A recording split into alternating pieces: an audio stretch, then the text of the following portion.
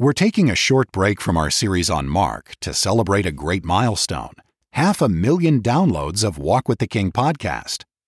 As a thank you to listeners like you, we're sharing a special series we're calling the Walk with the King Podcast Top 10, a 10-part collection comprised of the most downloaded podcasts from Walk with the King. Thank you for your continued support, and thank you for listening. All right, thank you very much.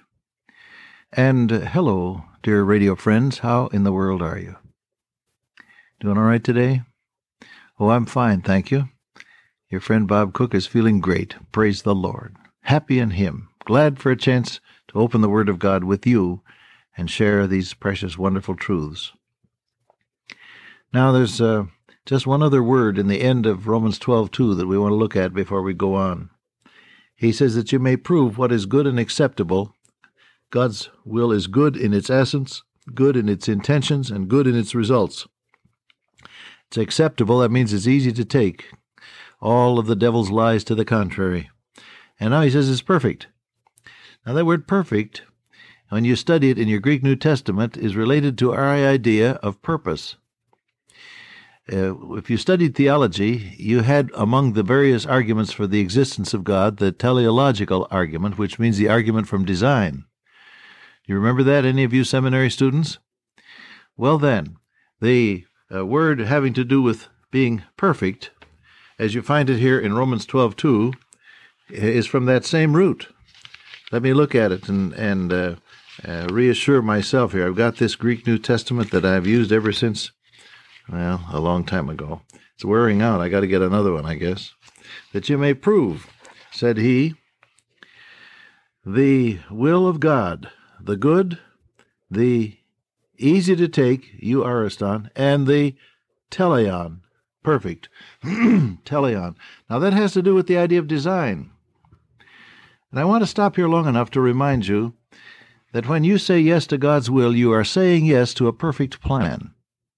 We think in terms of bits and pieces in life, don't we? It's today at 10 o'clock or tomorrow at midnight that certain crises arrive, and we think in those terms of bits and pieces of life, not always able to see a complete plan because we don't live a whole lifetime at a time. But God is the God who is there. He's already in the future, and He sees all of the past and the present and the future as one great tapestry woven by His own perfect will. Known unto God, the Bible says, are all His works from the beginning of the world. Jesus Himself, we read in John chapter 6, knew what He would do. In John chapter 3, it said He needed not that any should tell Him of men, for He knew what was in men. The omniscience of God includes the future as well as the past and the present. That being so, when you say yes to the will of God, you are saying yes to a perfect plan. Now, this is one of the greatest sources of reassurance, believer, that you and I can ever have. Because at a given point in life, you're not quite sure that everything will work out right. Isn't that true? Someone was telling me how heartbroken he was when he broke up with a certain girl early in his life. He thought everything had fallen apart. She had everything he wanted. She was beautiful, she was talented, she was a fine Christian, so on and so on and so on. But the romance broke up for whatever reason, I forget. And now the years have gone by, and he looks back and he says to me thoughtfully, you know, Bob, that's the best thing that ever happened to me. Now, he had his own reasons, and I shall not go into them. But the point is, you at a given point may think your life is ruined and your heart is broken and everything is going wrong. As a result, you say, here, I obeyed God, and look what happened to me. A banker wrote to me one time, and he said, you spoke to me about saying yes to the will of God. It does seem, Bob, that every time I say yes to God's will, He zaps me. Why is this? Bless his heart. Oh, we all feel that way sometimes, don't we? You see, because you can't understand. God says, what I do thou knowest not now, but thou shalt know hereafter. You don't always understand what God is doing.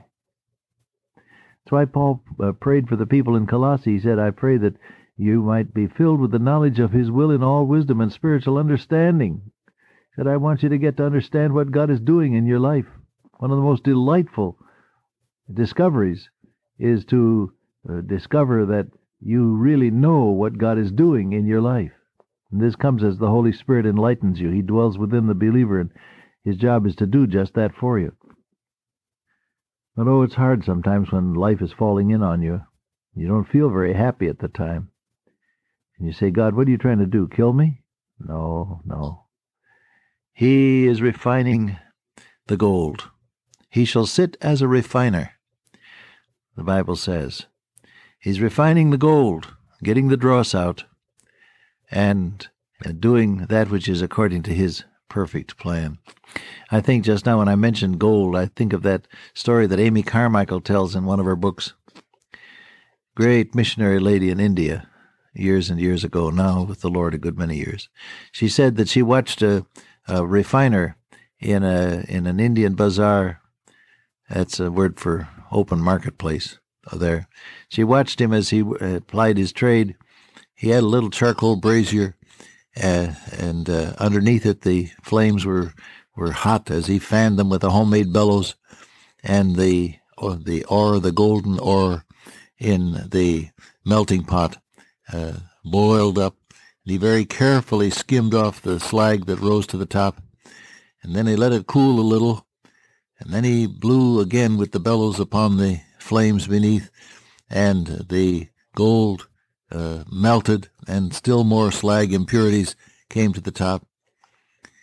And finally, he leaned back on his heels, squatting there as he was, Indian fashion, leaned back on his heels, looked up with a smile, and said to nobody in particular, "It's finished."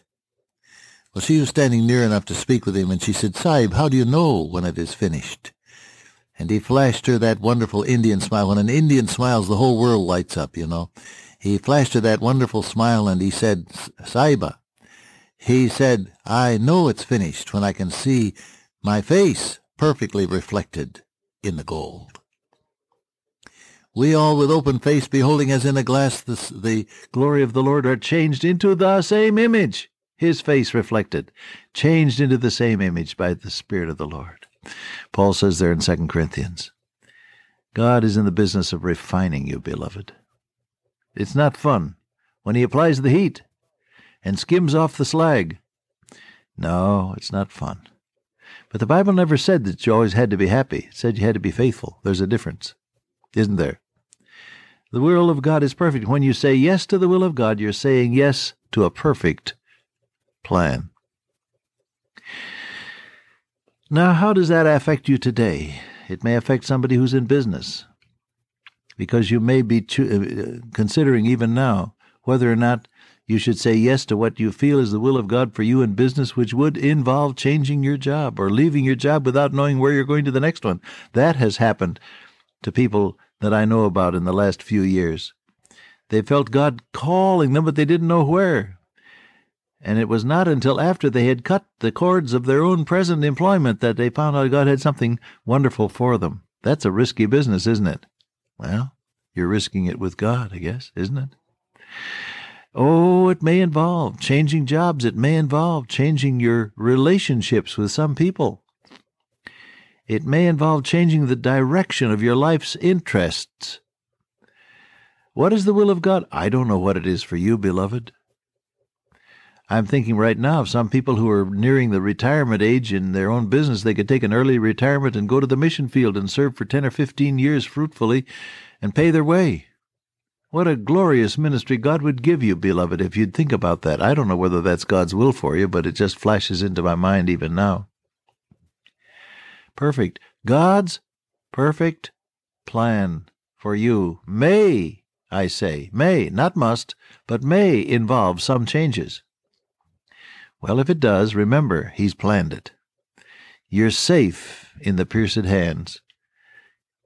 You're safe in the will of God. God's will is good, it's acceptable, that means it's easy to take, and it's perfect, that means it's part of a perfect, divine plan. I wonder how the apostles and the rest of the believers felt when persecution began so fiercely to occur in the early days of the church. Do you remember how that came about? The first rumblings of it had to do with how they treated Peter and John after the healing of the lame man, threw them in jail. But Peter, filled with the Holy Ghost, said, "Ye rulers of the people of Israel, if this day we're examined of the good deed done to the impotent man, be it known unto you all, and to all the people of Israel, that by the name of Jesus Christ of Nazareth, whom ye crucified, whom God raised from the dead, even by him doth this man stand here before you whole. Neither is there salvation in any other, for there's none other name," and so on. Oh, what a sermon he preached. They had to let them go. Well, things went on, and finally they appointed, the church did, these 7 deacons. One of them was a great preacher, and his name was Stephen, full of faith and power. He did great wonders and miracles among the people. Well, the end of his preaching was that they came upon him, brought him into a trial. He gave his testimony. All of chapter 7 of Acts is the testimony of Stephen. And finally, they cried out with a loud voice, stopped their ears, ran upon him with one accord, cast him out of the city, and stoned him. Now, what happened? Why, it says that there was a great persecution arose. At that time, a great persecution against the church at Jerusalem. Now, can't you imagine yourself saying, "Lord, everything was going so well. 3,000 people saved on the day of Pentecost. Other thousands added to the church. The group of believers meeting together. Even the matters of how to feed people had been solved. And Spirit-filled deacons ministering to folk, and the gospel being preached. Why this? Why do you let them pick on us now?" A great persecution. Acts chapter 8, verse 1. "And they were all scattered abroad throughout the regions of Judea and Samaria." Now, why? Do you remember the Lord Jesus saying to them, "Ye shall be witnesses unto me in Jerusalem, and in all Judea, and in Samaria, and unto the uttermost part of the world"? They were too comfortable in Jerusalem. He had to send them out. And what happened to them was part of his perfect plan to get the gospel out across the world. Submit to the will of God in the knowledge, beloved, that it's good and acceptable, and when you say yes to his will, it's part of a perfect, eternal plan. Hallelujah for that. Dear Father, today we ask that we may fit into thy perfect plan. Keep us from fussing about the will of God. Help us to say yes to thy will and yield to thy perfect intentions for us. Through Jesus Christ our Lord, I pray. Amen. Till I meet you once again by way of radio, walk with the King today and be a blessing.